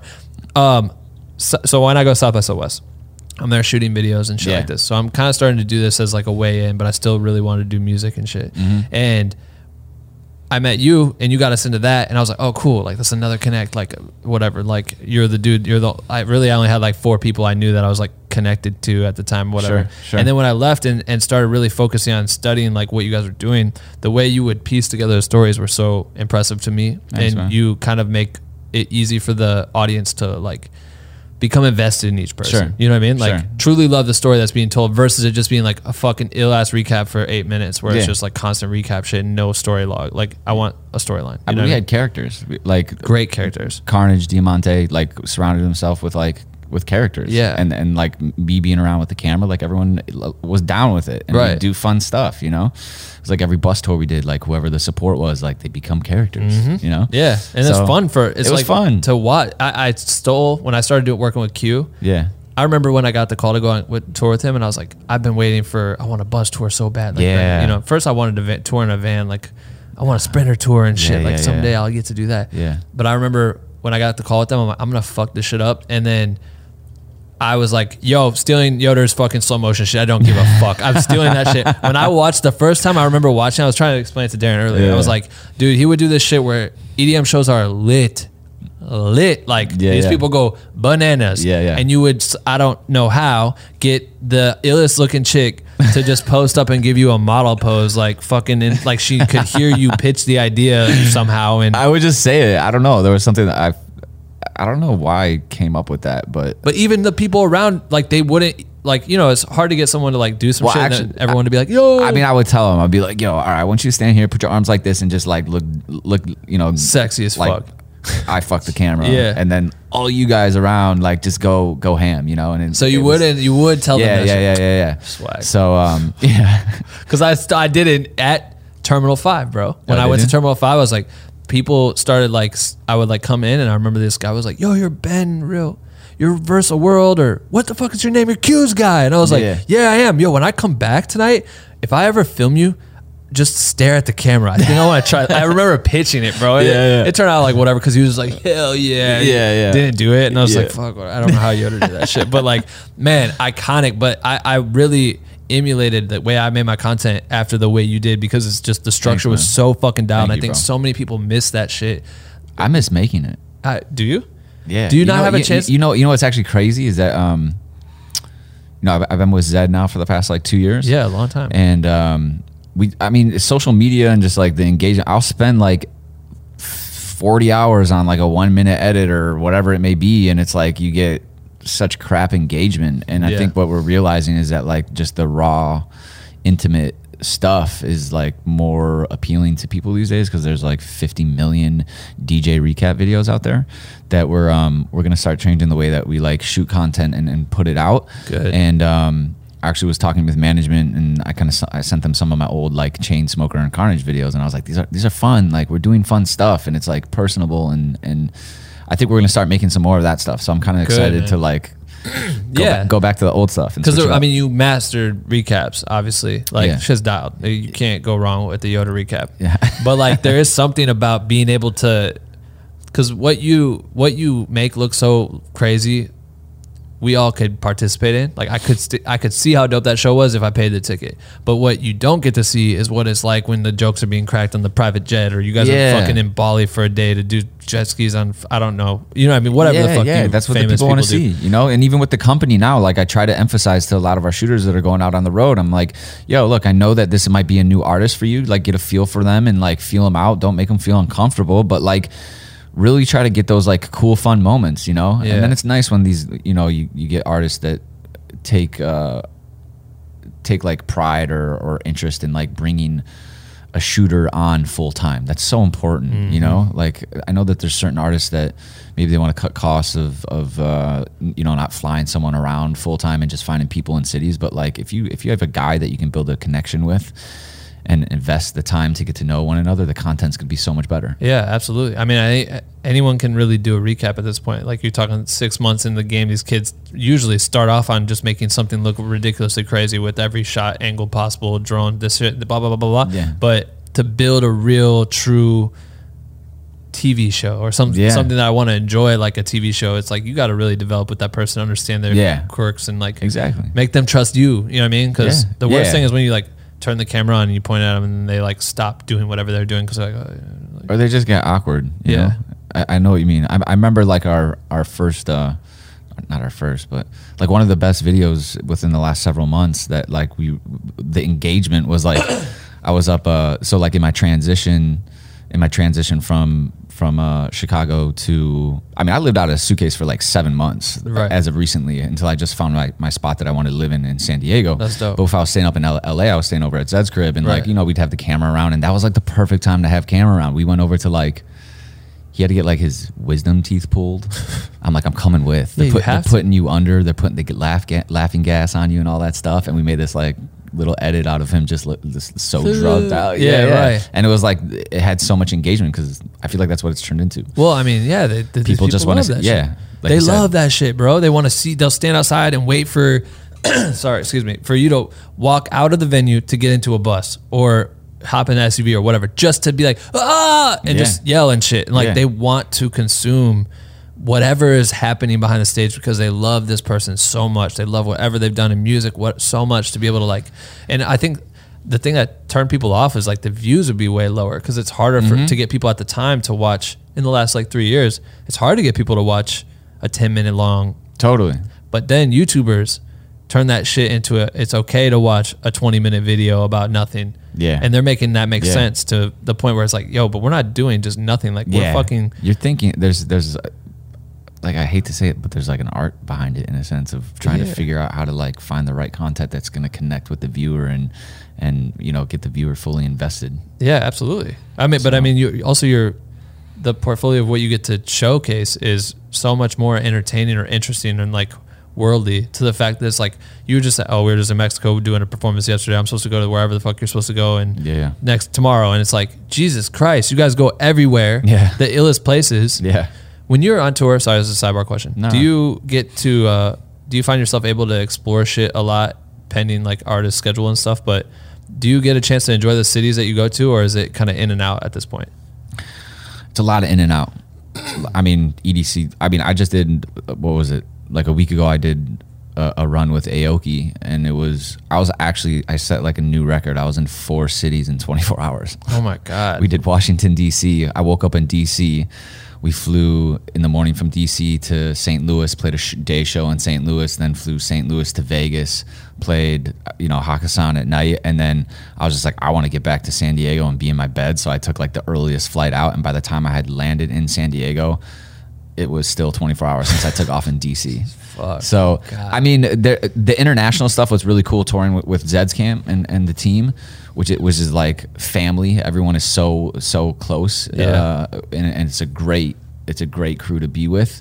We we sometimes like we're gonna go do Omnia Bali out in Bali like in I think a month, but we're flying out like 4 days early just to like go chill. Yeah, Enjoy it. But that it doesn't happen. It doesn't happen a ton. Right. But it's nice when you get those off times, and it usually happens in like in nice.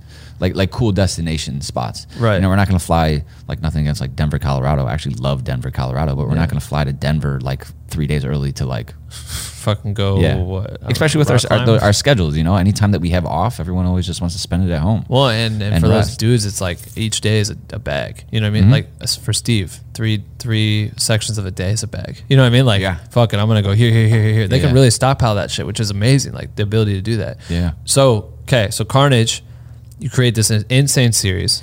Has he continued that? I know you're not with him full time, obviously. Sure. Did he continue to try to do the series? Yeah. Or did it die with you? No, I think there was like Kevin Owens, shout out Kevin. He came in after I kind of like started touring. I kind of just opened myself up. I felt like me and Carnage had like toured the world like 5 times around, and it was just kind of becoming the same thing. And I started getting hit up by like some other artists that I just wanted to explore, making, different music genre and like a different vibe and just like creatively get more re-inspired. Some other shooters kind of came and go with Carnage, that they continued some of the series. But then it was also around that time where like Instagram was starting to let you upload videos, but you can only make a 1-minute video. So it was like, I feel like Instagram kind of killed a little bit of the whole probably, it's easy to blame the long webisode stuff. Damn, that is true. Was it hard parting ways with Carnage, or was he understanding? Like, it was kind of like, I think we were both on the same page. Right. It was like, I'm gonna go. Like it was huge. Like Tiesto was hitting me up at that time, and I was like, Tiesto's like the legend of all EDM everything. Right. So I was doing some stuff with him, and then Yellow Claw, and then Chainsmokers, like when Roses came out, like their early bus tours before they like really popped off. Right. Snails, Brills. I mean, you name it. I think that I had one year where I did like 26 artists in 1 year, and then after that it was some heavy. Some bus tours with the Chainsmokers, and then I was doing a lot of like Yellow Claw, and then like 2.5 years ago, Michael George, thank you, I always thank you for this, that managed Martin Garrix, just hit me up and said, hey, Zed's Camp is looking for someone to fill in for like 2 weeks on a bus tour. Are you available on these dates? I said yeah, and I hopped on the tour with them, and like 3 days in, the tour manager of Zed like shot me a text. He's like, 3 days in, I'm trying to impress the whole crew and make sure everything's going good. He's like, hey man, you mind stepping into the office? We were like in Philly, I think. I had to go like find the green room office. I'm like, oh man, I'm screwed. I did something wrong. And he's like, hey, like everyone's super stoked about like what you're doing. What's like your whole next year look like? Holy shit. I was like, I got a couple gigs, I got a rap, but like, Zed's a great artist. Like just from being around that crew for like 3 days, I could already tell that this was like a great match to be around. So, and then I've been with Zed now for the last like a little over 2 years. Jesus Christ, that's crazy. Yeah, it's what do you think? Man. What do you think it was that you did in those first 3 days that got not only Zed but Zed and the crew? Because it's important for people to understand that the artist, yes, is important to please, but sometimes the quicker access is getting everyone around that person to champion for you. You know what I mean? Well, I think ultimately it was like the turnaround time has become such a thing with like social media. Like, I was cranking out edits and giving them to him the next day that he could put up on social media, and I was just trying to be creative. And that just goes back to like, if you're given a gig, treat it like it's the most important job that you've ever done. Yeah, absolutely. And I was just, Zed's a massive name in the electronic scene, and I just really wanted to impress him and his crew. But also like on top of that, like, you just have to know when to put a camera in someone's face, or like when you're stepping into a new touring crew that's been touring for a long time, you have to really like play your role and like slow your role. Like just kind of quiet and did my thing, got my shots, and did what I was supposed to do. And I think that they just appreciated me coming in and working hard and trying to just get a grasp of personalities of whether it was the tour manager or the artist or like production manager or whatever, you know, and just do your thing, just be there. That's insane. I mean, Zed's career's exploded. Obviously, he's well known everywhere. Yeah. So you guys hit the ground running for the first year. Is what touring everywhere? Is it bus tours, or are you flying most of the time? Both. Well, actually, no, a lot more flying than bus tours. I think we've done 3 bus tours since I've been with him, and they're not really that long of bus tours either. Like go to Europe for like a month and. Dude, I think we did like a week and a half, 2 weeks out on like I always screw this up. They gave me so much shit because I was like, yo, we're about to do a whole UK tour and like we're going to Germany and all this stuff, and they're like, UK. Like I'm like, I'm gonna be in UK for the next like 2 weeks, and I'm like, Germany, UK. But dude, the way that we travel sometimes, like I don't even know where we are. Yeah, right. We're supposed to go to Abu Dhabi tomorrow, and people are like, oh, where's Abu Dhabi? I'm like, I have no real idea where Abu Dhabi is on the map. But the plane will take me there. Yeah. All I gotta do is go to LAX or go wherever the fuck, and it takes me there. Yeah. That's what's crazy. But I mean, like, yeah, it was a lot more flying than buses. Right. So when you start, it's social. You obviously your role's social. Like create anything you can think of, photo and video. Or did you have someone doing photos? Rooks was doing photos. Okay. And I was doing video. Okay. Yeah. Do you still? So the same route? It got to a point where I ended up just doing both. Yeah. I ended up doing photo and video, and then for doing that for like several months with the new production, they got this big production that we brought on tour. They really wanted to get like a photographer. Just like, man, it's doing photo and video. It's a lot of work to run around, especially when we're playing like massive venues. But like another thing that's just like, it's great having an artist that is willing to invest like the time, money, or energy into like doing it right. And like, hey, Yoder, you know, like we just really want you to focus on video, and we're gonna bring a photographer on to alleviate like some of your workload, but also at the same time like be able to, you know, get doper photos than you're able to produce because you're trying to do a million things during one set. God, I know. It becomes exhausting. It's like, especially you guys play all these massive spaces. It's like, you can't, it's a lot to cover. I mean, every set I'd be running around. I remember the other day I was running, we were in Mexico, because EDC Mexico was a big show, and I found myself running. And I was like, man, I haven't ran like this in a minute. Like, because back when I was doing photo and video, it was like different lenses, different angles, photo, video, you're running everywhere. Yeah. I was like, I've been walking around, which is nice. Right. For these last like several months since we brought a photographer on. Yeah, that's dope. But yeah. Is the chemistry cool between you and the photographer, like developing that? Yeah. I feel like that's how it is in the creative space in general, like the touring field, you know? Yeah. I feel like all DJs, they all love each other. And like, you know, whoever their video guys are, like, you know, everyone connects. Yeah, right. Know? It's such a cool, like, it's just cool being out on the road and crossing paths with people in different areas. There's no like weird beef or anything like that. So developing the relationship with Zed, obviously you guys become close. Yeah. I feel like all of the artists you've worked with, you've developed that relationship, right? Like yeah. I mean, some artists like connect differently, you know, and there's nothing wrong with that. It's just a matter of like everyone at the end of the day, as far as the artists go, everyone's got like their own different personality. Right. But yeah, me and Zed have been like, especially with like I was living in Chicago and like it was like 9 months ago, I was going through some like personal stuff, and I was like, you know, I need to get out of Chicago. And he like immediately was like, dude, sell all your stuff.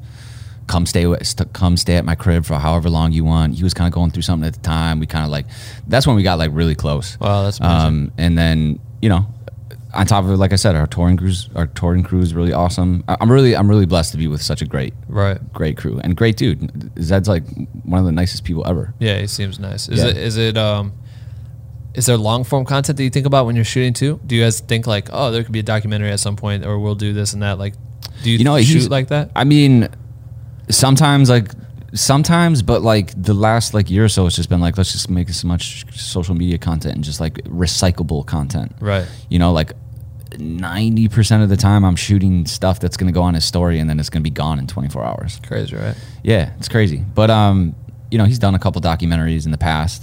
Oh, okay. So I feel like he's kind of covered the whole, you know, documentary game, right, you know, for the meantime. Yeah. But, yeah. So starting the company, let's go into that. Cool. This formulates, I know people have heard it through Joe's, but I'd love to hear your angle of it. How did it come to be for you? And was it just the need of like, man, I'm getting hit up a fuck ton and I can't micromanage all this shit unless it makes sense for me, obviously. Yeah. So we got to put a price point on this shit. Yeah. I would just, I'd recommend people to certain artists, and maybe something would slip up, and then obviously like I would feel responsible for the fact that it didn't go right, even though it necessarily wasn't you. It wasn't me. Right. But I've always just been very conscious of like my image or my name, and like anyone should. Yeah. And I didn't want anything like reflecting bad against me. So then Carnage had made it like that point years ago, like, man, you should boss up and make a company, and I just wasn't there. And then fast forward years down the road, which was like maybe a year and a half ago, I actually did start trying to invest some time in some younger shooters to put out on the road. Yeah. And I think it was like I was budgeting something for like a Jaws bus tour, and then I found out like J Lark and James were like budgeting something for the same tour, and we're all homies to begin with, and I just hit him up. I was like, dude, I feel like between the three of us, if we started this and made it into something, like it could be something big. And they had kind of been doing it for a little while, but then like once we all decided just to us three do it together, that's like when everything kind of like kicked into full gear, and we really took it serious. Well, there's something about creating a name that's powered by people that have massive experience and clout in the game. You know what I mean? Yeah. Like to have, obviously that's like why businesses are started, but it's easier for these artists to really truly trust your guys' judgment. Exactly. Like we said, I think collectively between me, J Lark, and James, we've all like collectively worked with over 100 artists. Wow. Before we even like started this thing, you know, and now we're starting to get like new clients and new artists coming to the company that want, to us to oversee or manage and put like very creative people on their tours and stuff. Right. So what's your exact role within the company? I mean, it sounds like you guys all three divide and conquer the exact same. Like you guys kind of run it that way, right? Yeah. I think like me and J Lark, Joe do like a lot more of like the touring side of stuff, and like help manage and tie the dots on all that stuff. Right. Managing shooters or overseeing content, talking with business management, just making sure everyone's happy on the road and everything's going smooth. Right. And then James is like really tied in with like the festival scene. Like he gets like, some nice larger projects of like running festival crews and stuff like that. But he still does some of like the touring stuff. And then me and Joe also oversee festival stuff too. But like this past year developing the company, we really just kind of focused on like the touring and like festival scene. But like moving into 2020, we're going to want to start, like we're having some meetings with some more like commercial, big brand names and stuff like that. We would like to start diving into like the brands that are involved in the festivals, or are you talking about just like branded content? Like Nike or Yamaha or like Adidas or, like bigger budgets where we can get, I mean, like music industry is not, budgets are not the same as what you would get for like a commercial project or something. I know. I feel it. and we want to like start taking, getting some like bigger budgets to do some like bigger projects. And we have so many talented and creative people that we've surrounded ourselves with and that we've connected with, that like if we can get these proper budgets to make some bigger stuff, like we can go in. Right. No, that's fucking awesome, dude. Like I think the first really good example of like something like that was like Excision's Lost Lands Festival out. I forget what state it's in, but like we had Winter Halter had brought like Annie, Cash Money, and like all these other great creatives that like, someone's really good at like After Effects, or maybe someone's really good at drone and all this, and putting that all together into one thing, it was like becoming kind of like a new thing. Right. So yeah, it's like a step in this next level because I mean the power is that you guys have the ability to package multiple creators where those concepts can't come to life with one person. It's just like damn near impossible, obviously. So you guys have the ability to cover so much ground. So like, what did you say? Like you would take on an entire festival as a client and then provide like all the creators for a festival specific, like,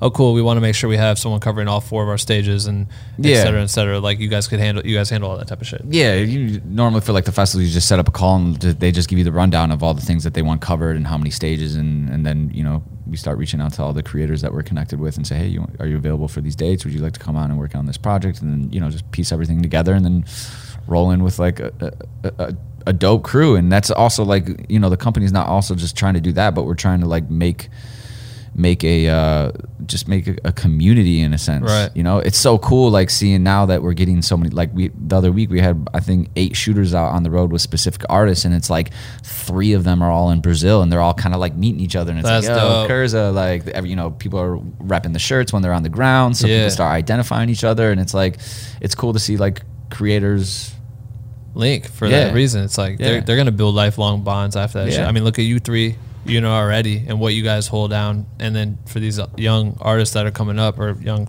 creators, whatever, that goes a long way, man.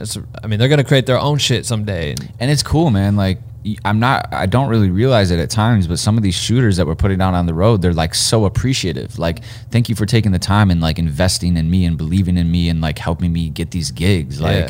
Like I, you know, some of them are like, I've been trying to do this for the last like 3 or 4 years, but no one's like giving me the chance to do it. And I'm like, well, dude, I think your stuff's cool, and like we'll work together, and I'll help like oversee stuff and make sure that like artist understands this, you understand that, or whatever, and make it work. How do you go about vetting or finding these creatives that are interested in being part of the team? Like, what's your guys' process? Like, or what do you look for the most? I mean, it's just like, it's so bad. I just got like that reminder this morning that like your screen time went up 16% last week because you were like on Instagram for like 5 hours the other day. Brutal, bro. But yeah, it's all social media, you know? Like a lot of people hit me up and send little messages or whatever it is. And like I said, I always try to make a real good effort to like always hit someone back, or if it's emails or whatever it may be. And I spend the time actually like looking at people's work and saying like, this guy's really dope, or maybe this guy, you know, needs a couple more years or whatever it may be. So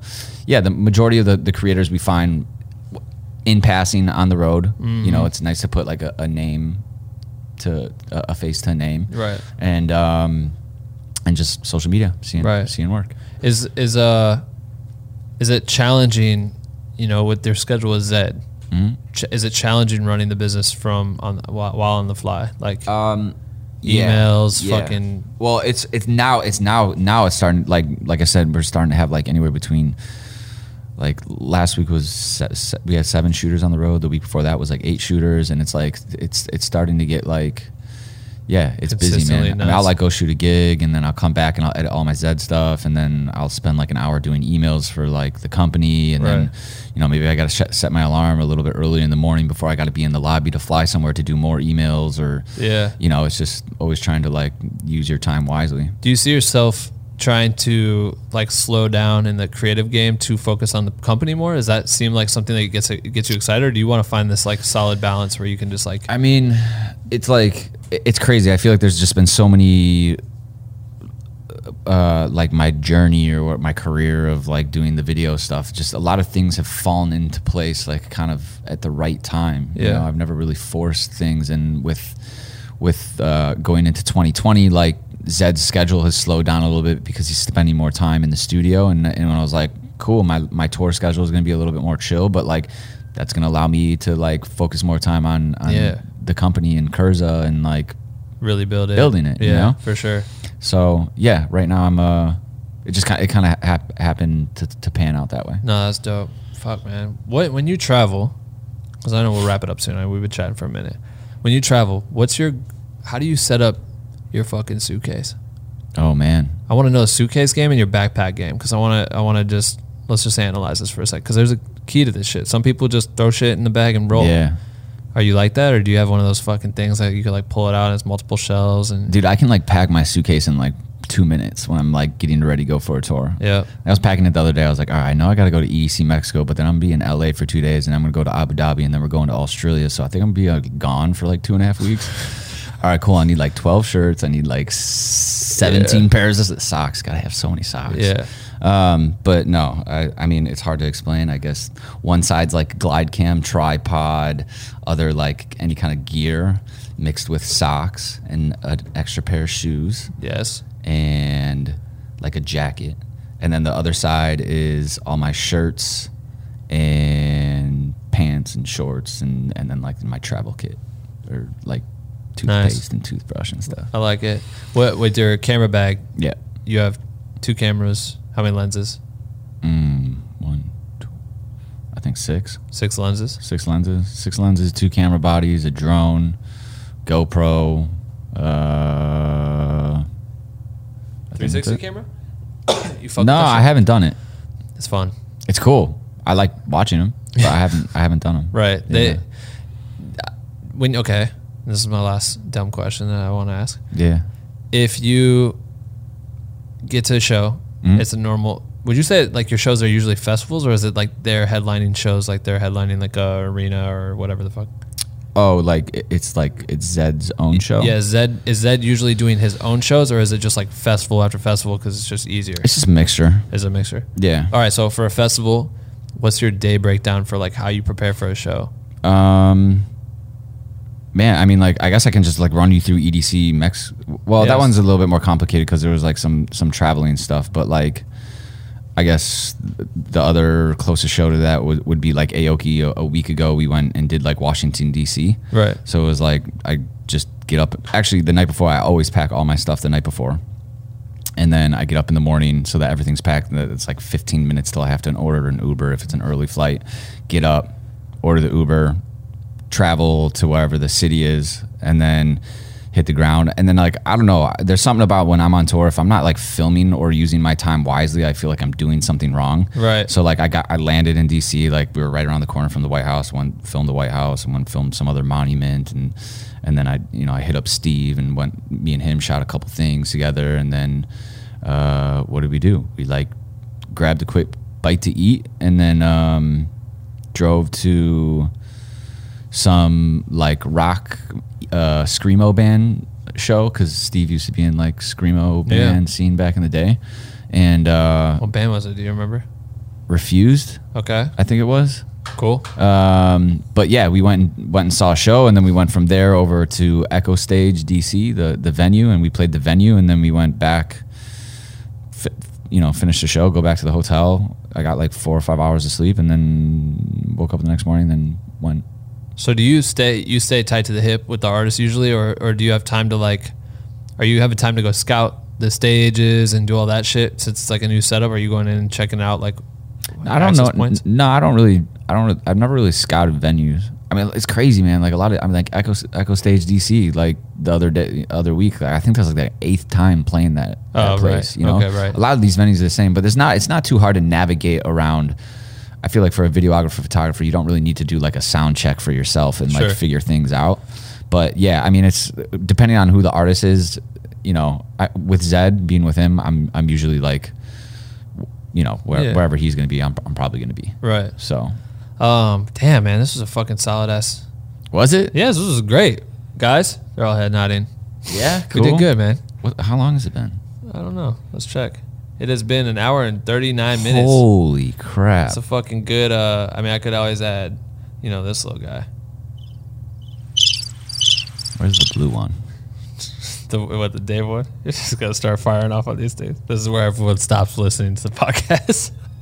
Okay, oh shit! All right, my bad. That wasn't the one I was looking for. No, man, no, this is good. So, okay, to Yeah. wrap this up, this Yeah, is what yeah. I do. Yes. You get to pick a hashtag. Hashtag. So anyone that's listening that made it 1 hour 40 minutes, we appreciate it. But we want you to go to the YouTube. There's a YouTube video for this. So you can Okay. also listen to it on like Apple or Spotify. Okay. On the YouTube video, I want them to go and comment the hashtag you're about to pick. Okay. And they're also going to comment one takeaway that they got from this interview. You can post Okay. more, but we want to see at least one takeaway because I want people. Obviously, this is for people to learn. Sure. So what hashtag do you want? What am I hashtagging? Yep. I guess hashtag Yoder. That's pretty easy. Pretty easy, right? Yeah. It's kind of weak, bro. Was it supposed to be something creative, or is it something for people to be able to search? I just say you can pick whatever you want, and I'm just telling you, it's kind of weak. Hashtag Yoder. Yeah, hashtag what the fuck ever you said at the beginning of this podcast. What did I say? Let's get it cocking. Let's get it cocking. No, man, this was dope. I'm so Yeah. glad we got to do this Thanks shit. for You're a having me. fucking beast, bro. Man, for real. thank you for you having paved me. the way for mad motherfucking creators. It's crazy. Yeah, it is. I guess so. And you're going to keep doing it. I mean, the company's going to keep doing that shit. Yeah, it's yeah. awesome what you're doing for Yeah. people. I appreciate Yeah, it. I love what you're doing, man. This is great. People get to learn and Yeah, it's fucking see fun dope, shit. dope creatives come on here and talk. I feel like it's like kind of our job. Like if there's nothing that we're doing to give back, like you're a fucking asshole. You know what I mean? Yeah, There's a lot of times I see assholes running around. I'm just like, man, come on, you got just it wouldn't be your take that best long. version of yourself. Be nice. like that. Take care of people. Give advice when you can. Appreciate it, man. Yeah, that's it. That's it. We'll Cool. wrap it up on this. What do you have? Anything else you want to say to these people listening, watching? be you. Enjoy life. I don't know. All right, cool. That's it. Thanks for watching, guys. Thank you. Woo! That's it for episode 164. Huge shout out to Chris Yoder for coming on the podcast. I appreciate you, bro. We would love it if you guys dropped your biggest lessons that you learned from this episode in the comment section of our YouTube channel. If you listen on audio, we invite you to come over to YouTube so you can look at our pretty faces. You know what I'm saying? And lastly, follow us on Instagram at Black With No Cream to catch the highlights from every new interview that we drop on Wednesdays and Sundays. Our shit's popping, so if you're not there, you fucking weak. All right, that's it for today's episode. Enjoy the work week, keep creating, and we'll see you in a few days, you bitch.